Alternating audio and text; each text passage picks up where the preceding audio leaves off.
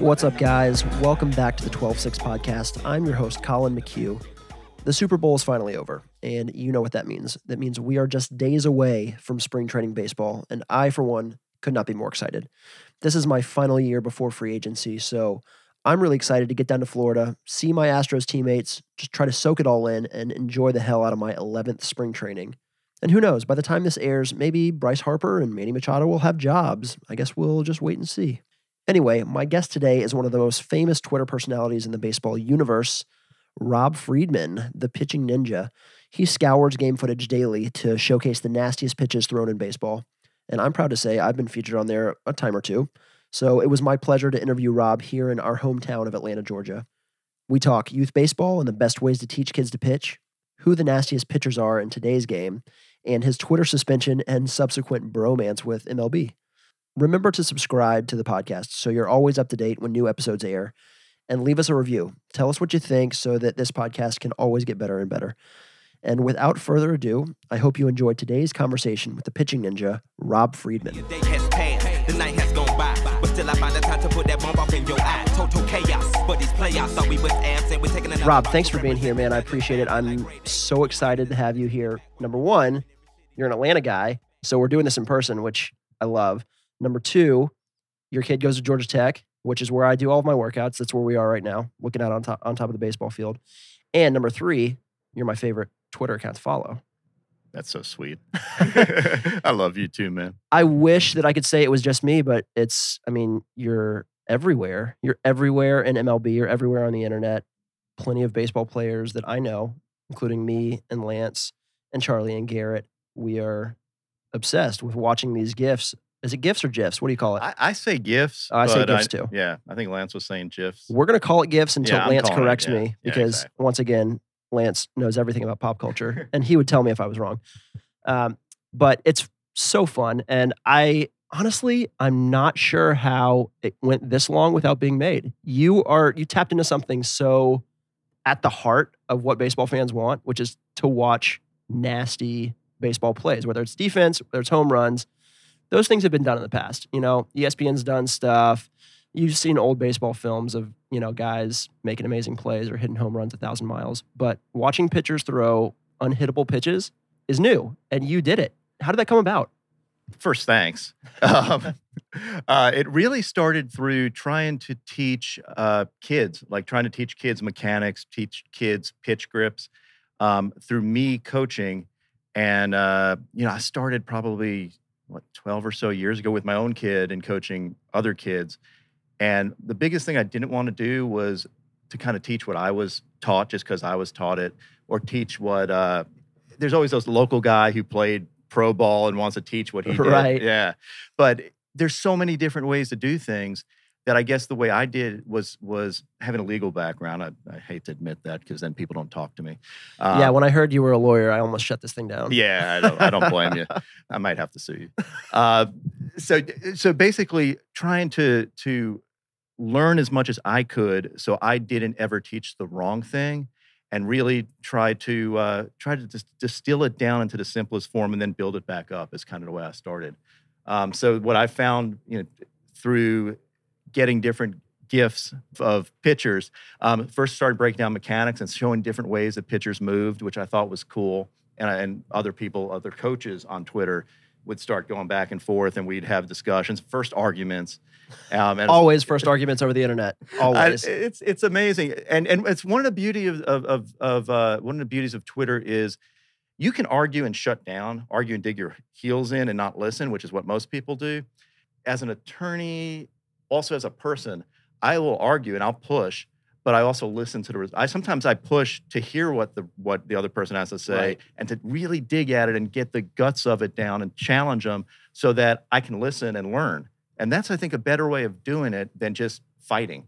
100%. You're actually trying to get somewhere. Right. Right. And people don't get that sometimes. Like, they think I have an agenda if I'm pushing at it, but I really don't. I'm like trying to learn. And a lot of times, even at home with my wife, I will argue the other side, and she's like, "Why are you doing that?" I'm like, I don't know, because then next argument I have, I'm taking that position, the one that she just took, Yeah. with someone else. So Yeah, you're practicing both sides of every argument. right. That makes sense. And you come from a youth baseball background, a coaching background, a teaching background. Really, you mentioned earlier that you even taught law, and so being a teacher and being also a student of the game for a long time, I love hearing the idea that not everybody does the same thing. Not everybody moves the same way. Not everybody throws the same way, and that's not a bad thing. That's a good thing. And it makes a lot of people uncomfortable. So if you had, for example, I think one of the first guys I talked to is Billy Wagner, and we were talking about Randy Johnson, and he had he played with Randy Johnson. He was like, oh yeah, Randy did this with his lower half, and I said, actually, he didn't use his lower half really well. He used his upper half really well. His arm action was I mean, he's got a huge wingspan, but if Billy Wagner threw like Randy Johnson, it would never work for him. He'd probably throw 70 miles an hour. If Randy Johnson threw like Billy Wagner, he'd probably fall apart in 2 seconds. So the fact is that everybody moves differently, and if you try to put them in a box, I think you're doing everybody a disservice versus trying to help a kid. Absolutely. And so our pitching coach is Brent Strom, who's been around the game forever. He's one of my favorite people in the game. But he is very much a student of that, or of that philosophy that not everybody is the same. There are certain things that great pitchers do well. And these little tiny mechanical things, or these little movement patterns that he calls them, are things that you can teach. But not everybody is going to do each of those exactly the same way. I remember when I first met him, he came to me with this binder full of like old newspaper clippings. And I was like, Strami, we have the internet now. Like, you can make a PowerPoint presentation for me.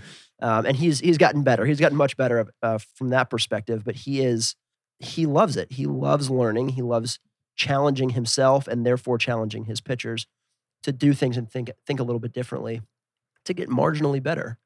So I've met Brent Strom back in the day. Actually took my kid to go work with him, as well as another kid. He's fantastic. Actually, the way he taught using the glutes was to squeeze your butt together, like you don't want to fart, right? Which was fantastic. I mean, that's great advice. He also scared the crap out of me in an airport and said, he just yelled at me for no reason, like, I know you. And I was like, what? That's this is very like, right up on Strami. TSA and stuff. Yeah, he's a good dude. He's fantastic. He's one of my favorites. But basically what you've done, if I'm getting this right, is you're taking those same things that Strami was doing. You're taking the clippings and the still shots of people moving the right way, and you're just making GIFs out of them and making an account out of them and saying, everybody look at what the best do. I've been on there. I'm not the best, but I appreciate that I do some of the things that some of these guys do as well. I'm still learning how to move the right way at 11 years into pro ball, and as a 31-year-old pitcher, none of us are there yet. And for me, when I go back and look at some of these, when I go look at Noah Syndergaard throw or Adam Ottavino, who we were just talking about, they do things differently, but the way that their body moves, some of it makes more sense to me when I look at them do it versus when I look at myself do it. And so I love what you're doing. I love the fact that this is out there for not just for kids and for kids who are developing, but for big league ball players. Me and Lance have looked at curveballs on there and said, how are we doing this differently? How could we do this better? So I appreciate this. This is phenomenal work. Oh, my pleasure. And the beauty of it is, so I started on the mechanics side and then went to, pitch grips. How do you make the ball move like you do? And looking at different arm angles, different grips. Obviously, that changes with people too, because your arm slot's different, your hand size different. You just grip the ball differently, have different spin rates. Different things work better for others. And I think giving people kind of a bunch of different choices, and giving coaches a bunch of different choices, and giving kids, so when they're told like, oh, you need to do this, and they see pros not doing that, they may ask their coach and say, well, you said do this, why is this guy doing that?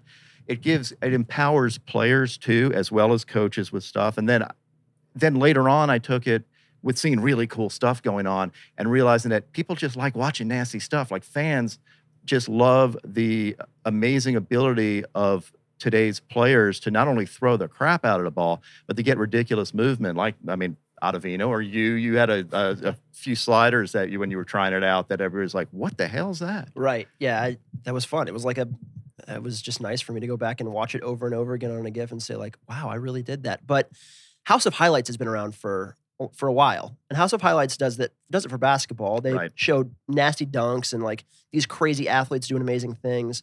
And honestly, your account, when I'm on there, makes me feel like a rock star. It makes me feel like I'm just dunked on a dude when I throw a nasty slider and get a swing and a miss. And I think you've been able to give that to baseball, which it hasn't really been there before. When did you realize that this was legit? That this was like bigger than you probably imagined it was going to be? I still don't think it's legit. Oh, it's so legit.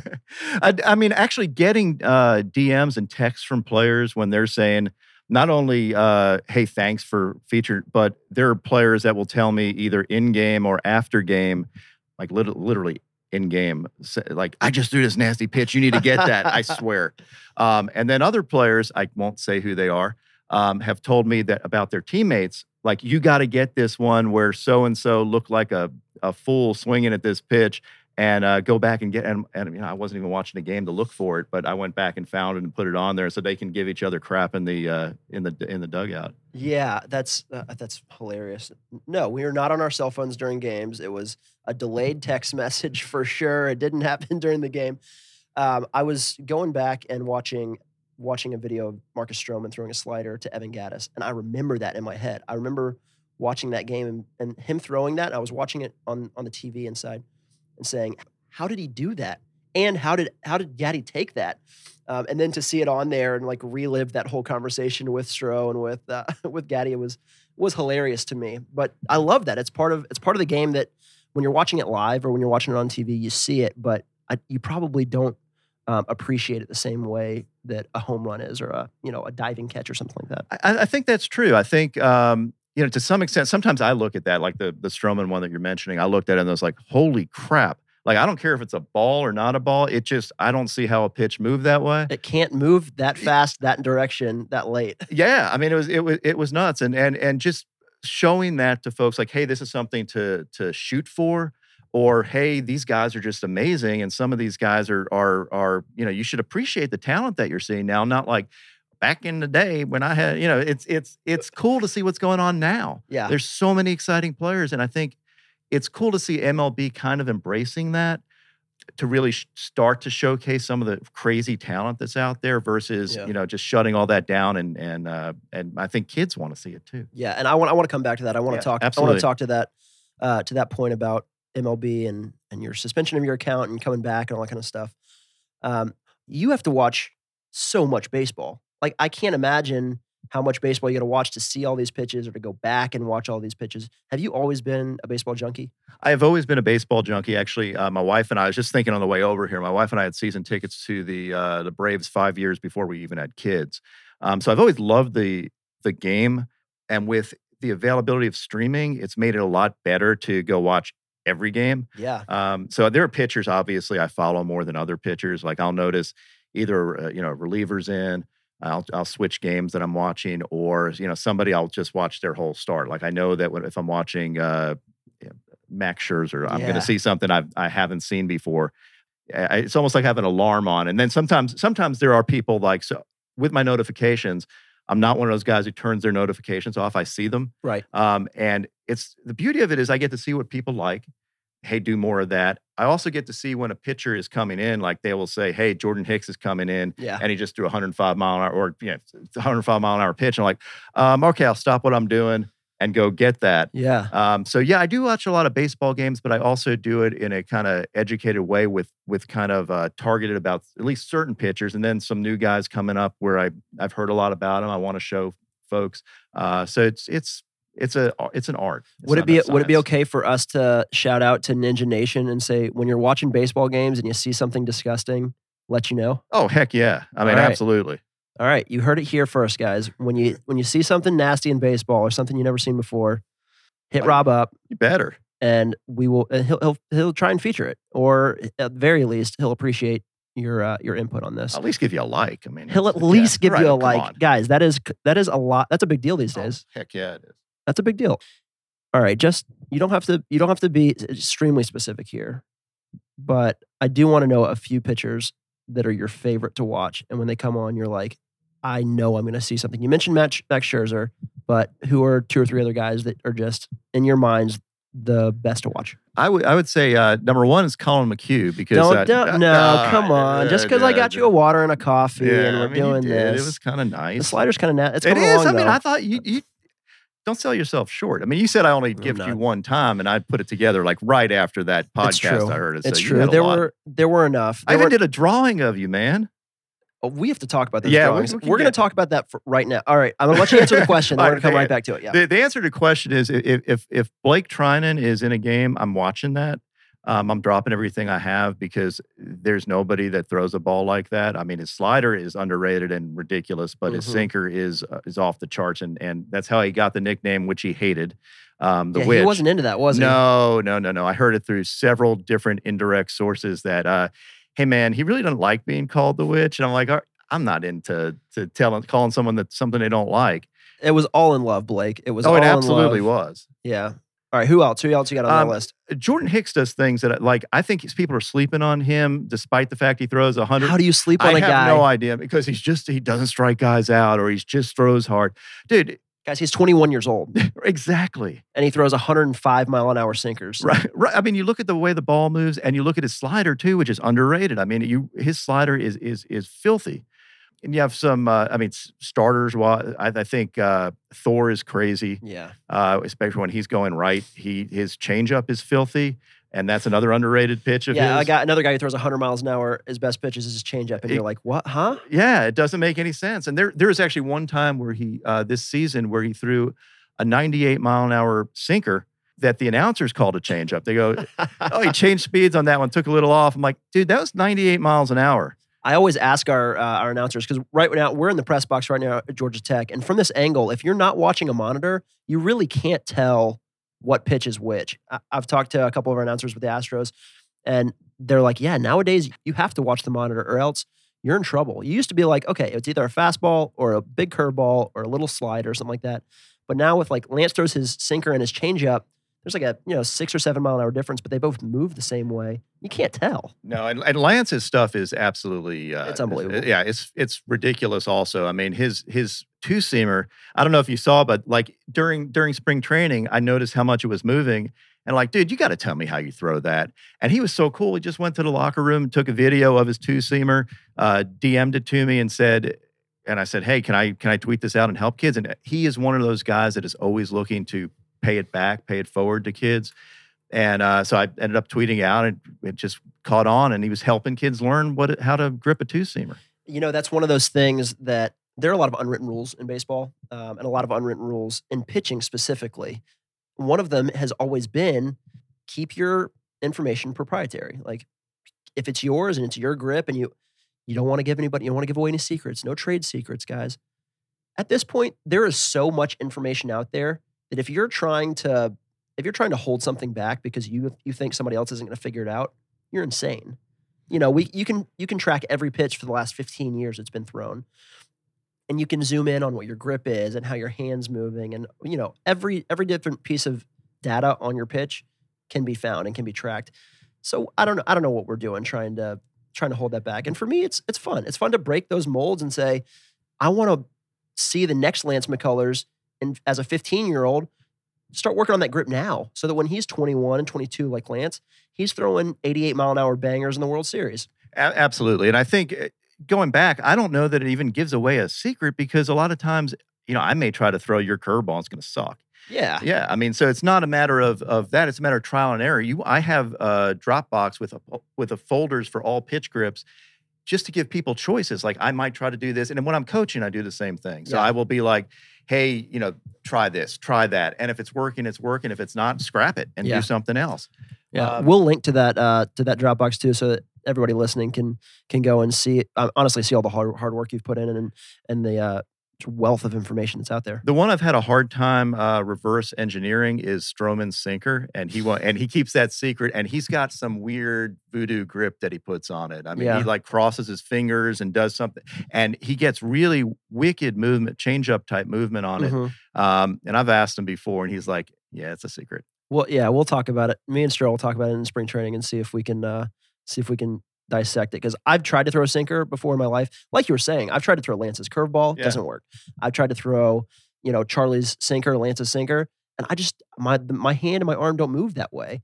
And so I'm always looking for new things and trying new things to try and, develop as a pitcher still. That's how that slider came along. It was trial and error, really.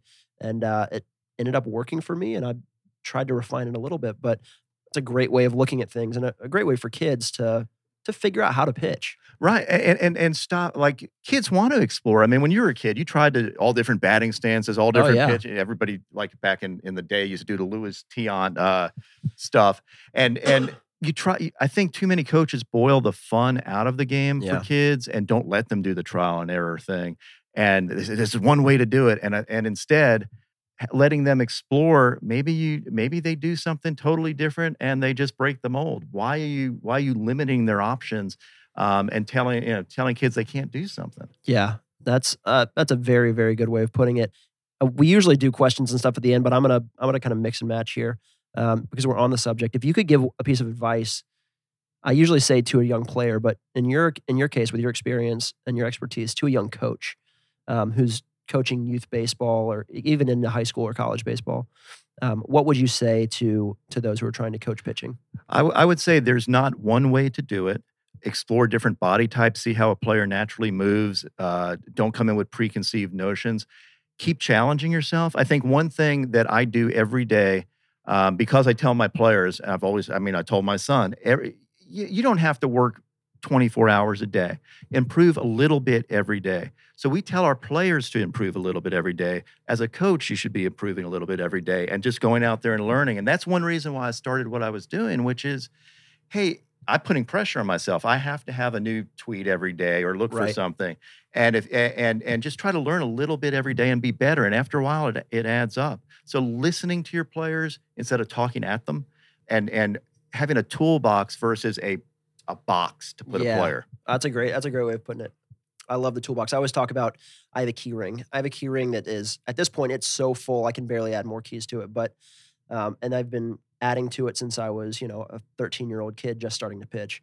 And each one they're little keys that kind of bring me back to where I'm supposed to be, where my most efficient movements are. And I might go through 15 or 20 of them in a bullpen and none of them work. And that's when I look back at Strami and I'm like, hey, I've tried all these little things. What else you got for me? Let's think about this in a different way. And you're right. Like with coaches coming up, if you try and teach every kid the same way, or if you think you've found the magic formula for how to be a pitcher, you're wrong. You're just not right. I think that's one of the biggest problems with people trying to market stuff to youth baseball, trying to help. I think they really do try to help. So there's a lot of people online that sell stuff, coaches that are trying to help kids. And they say, well, if you do this, you're gonna throw, gas. It may have worked for them, and it may work for some folks, which is why I add it to my toolbox. If I see a kid that moves a certain way, I'm gonna use that technique with them. But you have to be open-minded and say not everybody can do that.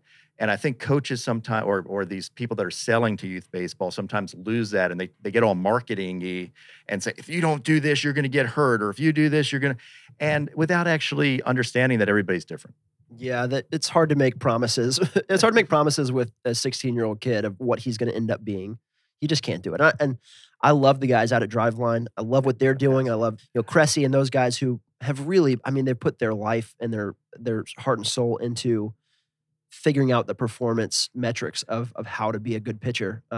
And once again, though, sometimes that works for guys, and I've seen it not work for guys. Oh, absolutely. And actually, it's funny that you mentioned Driveline, because Kyle and I were talking probably maybe last week or the week before about how we both started out on pitching message boards. So before whole Twitter stuff, and we used to post stuff. I'd post my kid or other players that I wanted to help, and he would post what he was thinking about. And I was like, dude's thinking about the game really, really well.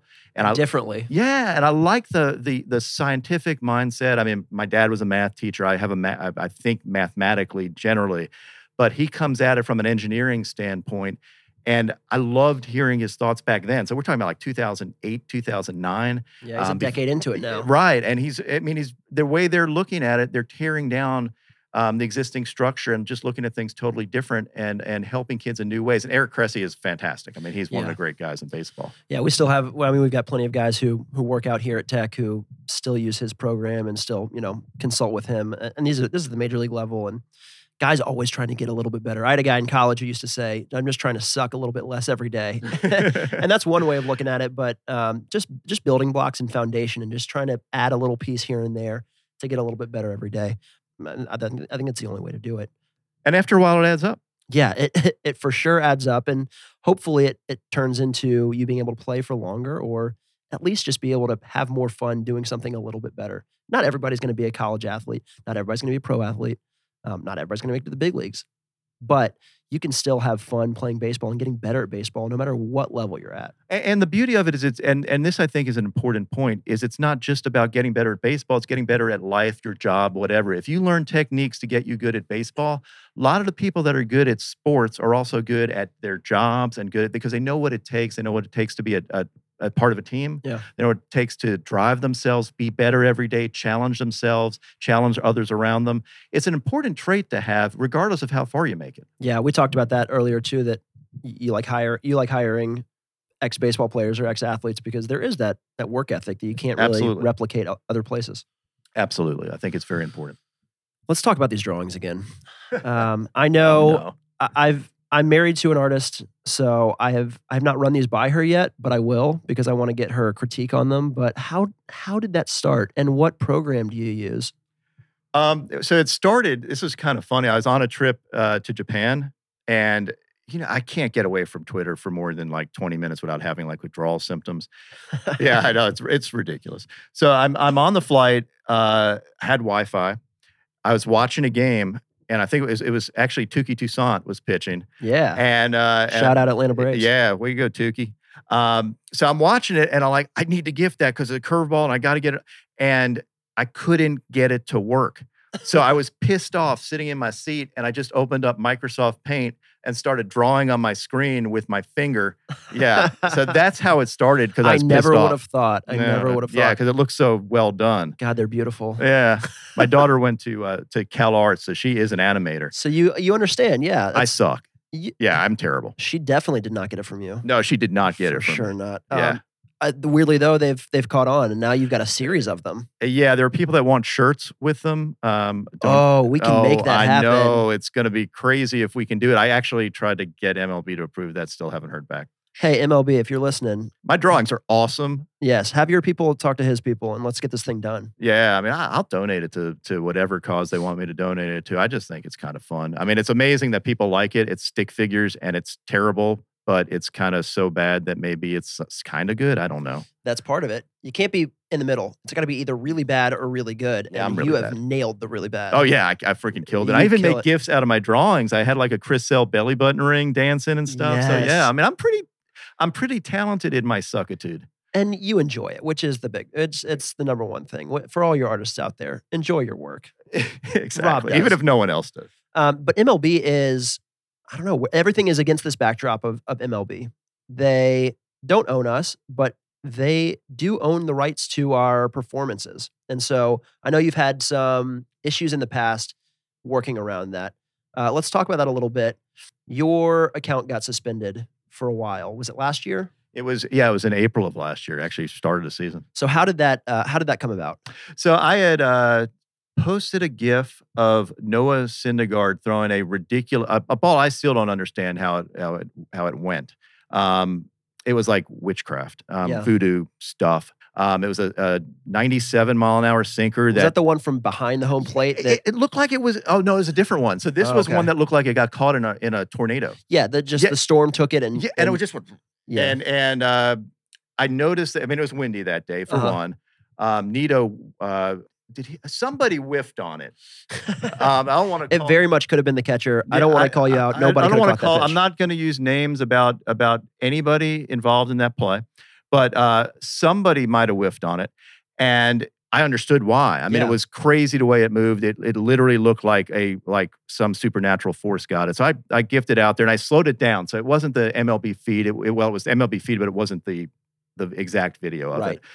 To try to accentuate the movement on it because it was jaw dropping. Mm-hmm. So I put it out there, and then KFC, who ends up, I mean, this has a happy ending. Good. Ended up tweeting it out. He retweeted and then actually tweeted it out, I guess, ripped it and then tweeted it out under his own name. And everybody's like, wait, you can't do that. It's Ninjas. Right, Ninja Nation came out to your defense. Right. So he was like, well, you don't own it. MLB owns it. And then Barstool Nation came out after me, which they have a pretty big nation too. And theirs is extensive. Extensive. And they were all over it. Mm-hmm. So they ended up word got back to MLB, who then contacted Twitter, issued a takedown notice. Right. Twitter then suspended my account. And so literally in the middle of the night, I was having a hard time sleeping. I didn't know my account was suspended. I look at my phone and I'm getting text messages from a lot of people. Yeah. And I'm like, well, what happened? And they're like, dude, are you blocking me on Twitter? Is it? And then they realized that my account had been taken down. I literally went back to sleep within 10 minutes of that because I knew it was going to have I played it out in my head. That's where my legal background worked. I was like, I am not in this I don't make money on it. Not trying to make money on it. I'm trying to help kids learn and trying to help pitchers get better. And it's in everything I do is in MLB's best interest, and they will understand it at some point. And if they don't, you know what? I'll pack up my bags, and they don't like it, and oh well, I can not waste 8 hours a day or whatever he is doing in Twitter. So woke up the next morning and waited for I could see notifications, but I couldn't say anything to them. And it was amazing the kind of the outpouring of people. MLB guys. I think Kelvin Herrera was the first guy to say, wait, you can't take down Pitching Ninja. And he was like posting GIFs screaming. And I didn't even know he followed me at the time. It was so random that he did that. Front office guys were saying stuff. Guys associated with MLB were saying stuff. So later on, I mean, it's a long story short. There were actually it's already a long story, so I can't really say that, right? That's all right. Yeah, whatever. It could be longer. I'll try to circle back.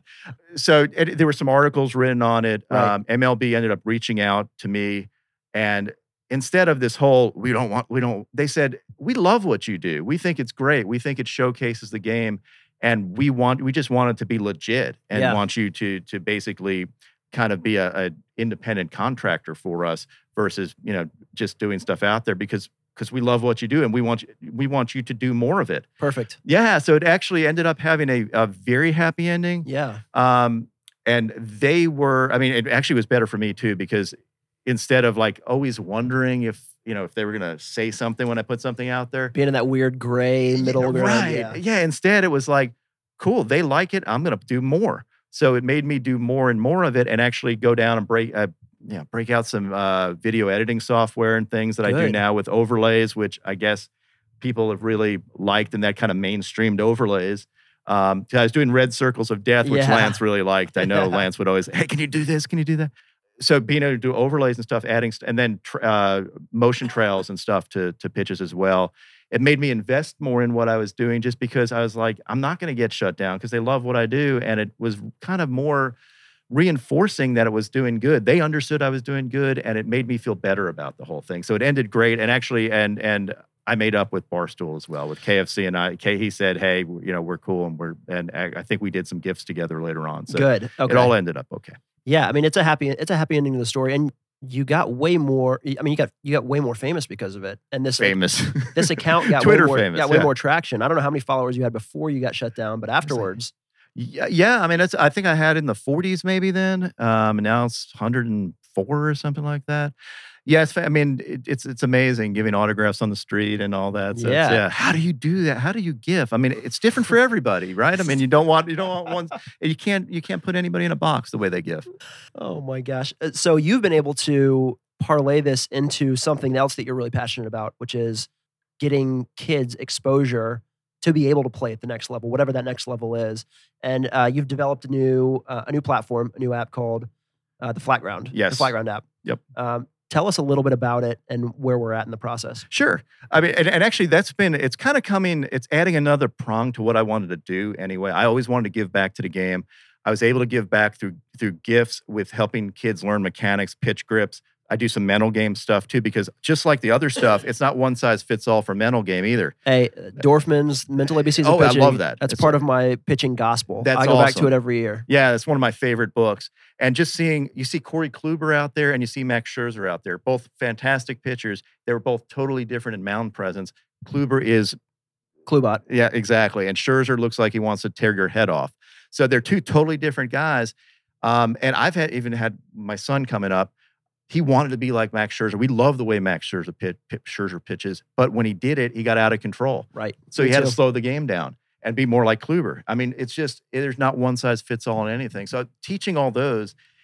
And then the other thing I can do now is because I've been out there, I've developed an extensive network, not only with coaches online, so with the Driveline guys who are great, Cressy who's great, Lance Wheeler who's another really good, really excellent coach, but a lot of coaches out there, we just hang out on Twitter. But players don't have access to that.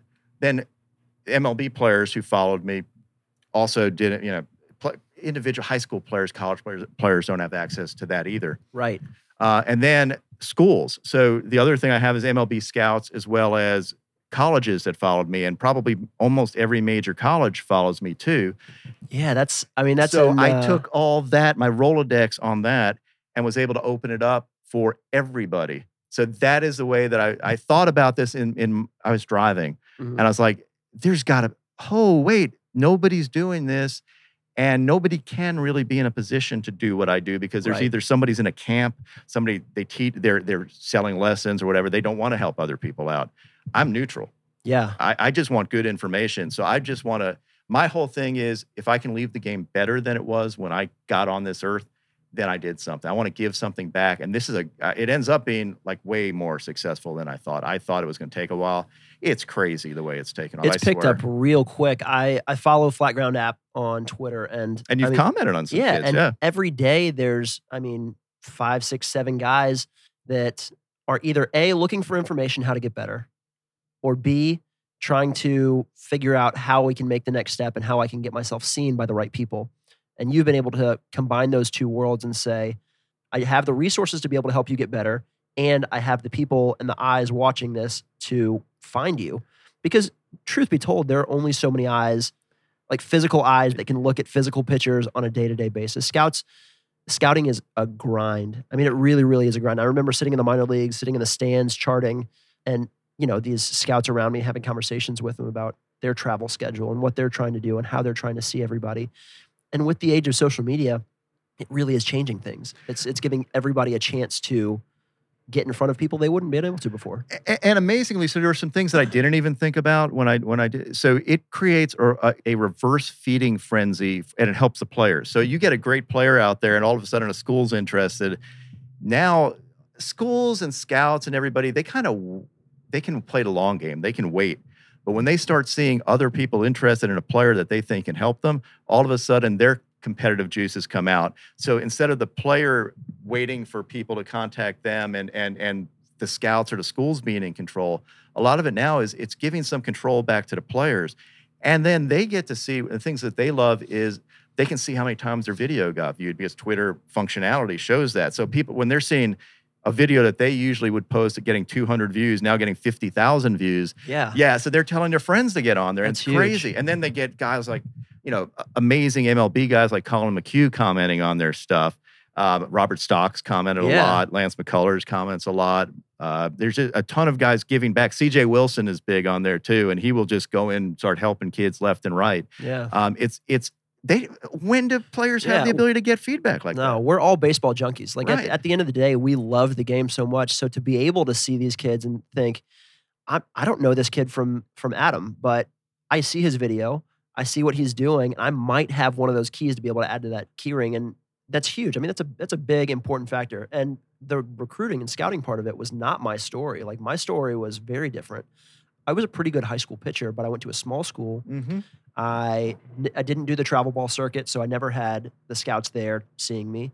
And truthfully, when you're not doing those things, it's hard to get in front of the right people. But you've created a platform for hopefully kids like me to be able to have some schools compete for your services, really. Exactly. And the other thing, kind of the big thing, actually having a kid that went up through the travel ball ranks is, I was doing fine money-wise. I don't need it. I didn't want. I can spend money on showcases, all that, best travel teams, whatever, and they have their places. But to see kids saving up their money and families saving up their money for their kids' one shot, their dream, or parents that just can never afford that and don't do it. Baseball shouldn't be a rich kid's sport. I don't think it's good for the game. I think fundamentally it's bad for viewership. It's bad for the game, for growing the game. And I think it's important to tear down those barriers, both geographically and monetarily, to give kids a chance. That's huge. And you're doing that in concert with MLB, with players. It really is this kind of synergy of the baseball elite hopefully being able to give back to the baseball masses, which, I mean, baseball is America's pastime. It is out there, and you're right, it has become kind of an elite thing. And in the U.S., definitely. I mean, Yeah. $500 bats and $400 gloves. Without a And doubt. who can afford that? I mean, it's people that have money and then pay $1,000 for a showcase, $1,000 for a flight to get to the showcase, $5,000 for a travel team. How many kids are you excluding from that? So many. And then on the opposite side of that coin, you have your Dominican Republics, your Venezuelas, Puerto Ricos, where it is part of the DNA of the people down there to play baseball. And whether you're on a sandlot or in the street or doing whatever, I mean, hearing Jose Altuve and hearing how he came up playing baseball couldn't be more different than the way kids are growing up now playing baseball in the States. So hopefully everything that I do and hopefully everything that MLB is doing and the Players Association is doing with youth baseball is to make it an easier game to play for kids all over the country, a more attractive and fun game to play for kids, and honestly, something that's been in the DNA of the United States for a long time that maybe we've lost. Maybe we've lost a little bit, and hopefully we can regain a little bit of that back. I think you do lose some of that as it becomes more and more elitist. It's less and less. I mean, the viewership will go down as well as the players that you get. I mean, there's a love of the game versus kids that are just going through the grind and stuff. You want a kid to love the game, and a lot of people can't afford to get those opportunities. So, yeah, I mean, I totally agree with you. Yeah, and then like we talked about in our social media age, there's an attention span. It's hard for baseball to capture that audience because our attention span is getting shorter and shorter, and baseball games are not. A baseball game is about 3 hours long no matter what we do. No matter what pace of play, initiatives we put into practice or clocks we put on the field, it's going to be about 3 hours no matter what. And what you've been able to do is have these clips, just clips that are digestible, they're fun, they're informative, and honestly, you've got such a backstock of them now that they're everywhere. And they're fun to watch. I think they're fun for kids. They're fun for me. It's a good way to watch baseball without having to sit down and watch 9 innings. Exactly. And I think the fun thing, so you look at the flat ground stuff, and now you're saying, hey, everyday kids can be featured on that stuff with cool things that they do. Because I can't do that on my Pitching Ninja account. It's really aimed at MLB guys and helping people learn through watching them. But flat ground is more making a flat ground. It's even playing field for everybody. Yeah. People can get seen by a bunch of folks and learn from each other. And there are folks that are just going on there that are looking at it because they like watching pitching. And I didn't think that was going to happen. So I have like 140 people that have volunteered to be a scout. Wow. Volunteered interns just to get baseball resume, build up what they do all around the country to now. I haven't done anything with it yet because I'm trying to figure out how I'm going to do this. But they'll have a radar gun. They'll video folks so that people will be uncovered and not fall through the cracks. Yeah. And then 70 facilities throughout the country have volunteered to let kids come in for free. That's amazing.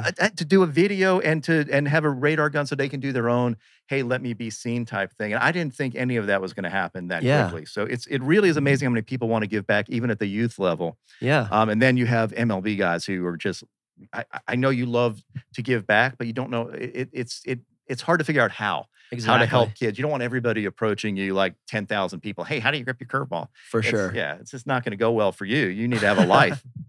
Yeah, but there's a sense of like a grassroots movement to this, where we are going back and saying, I want the best kids to play baseball. I want the best athletes to not fall through the cracks. And if you're a kid who plays 5 sports, which I'm a huge proponent of, I know you're a huge proponent of growing up.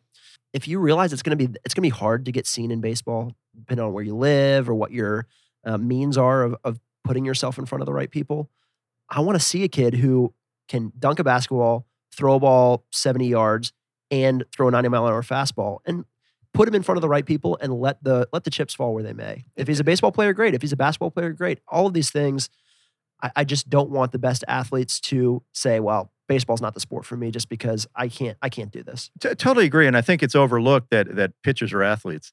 Yeah, come on. But absolutely. I mean, the one biggest thing is you don't want pitchers, and this is the way pitching can be taught to kids too, is it becomes too mechanical. You get people moving like robots. Oh, I got to move this. I got to lift my leg here. I got to do that.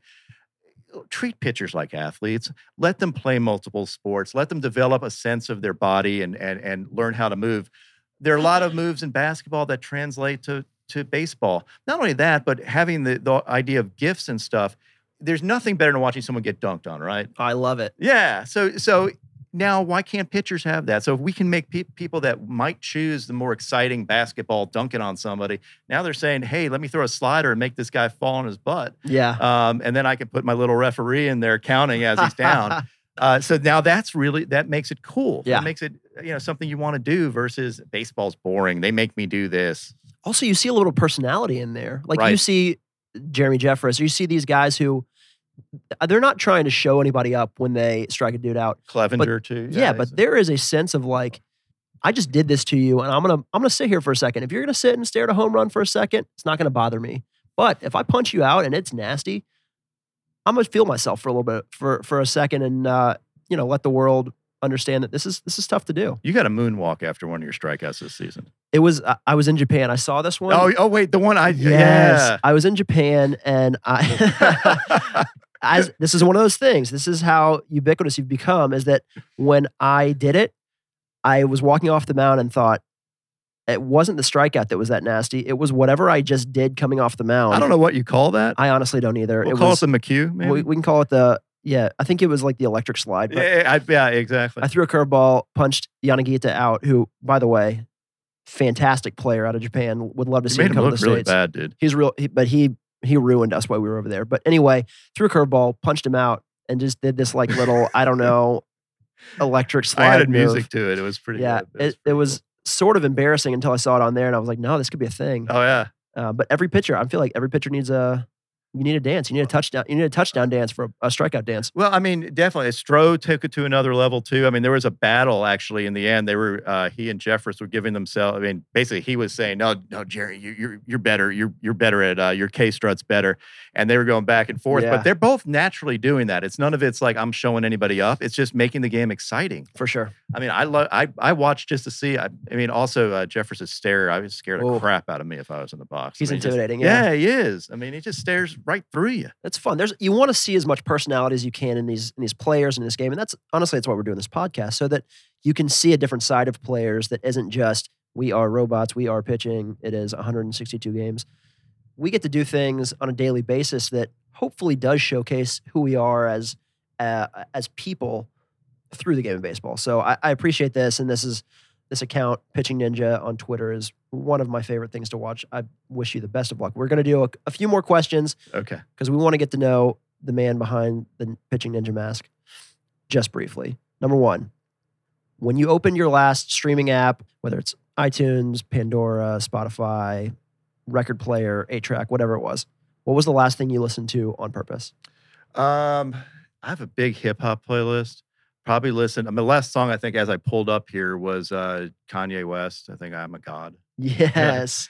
All right. He's gone a little crazy, but he's awesome. But he makes good music. He makes good music. That's absolutely true. But yeah, I'm a hip hop head. Kind of actually going back to my legal career, one of the first people I represented, when they started out, was Outkast.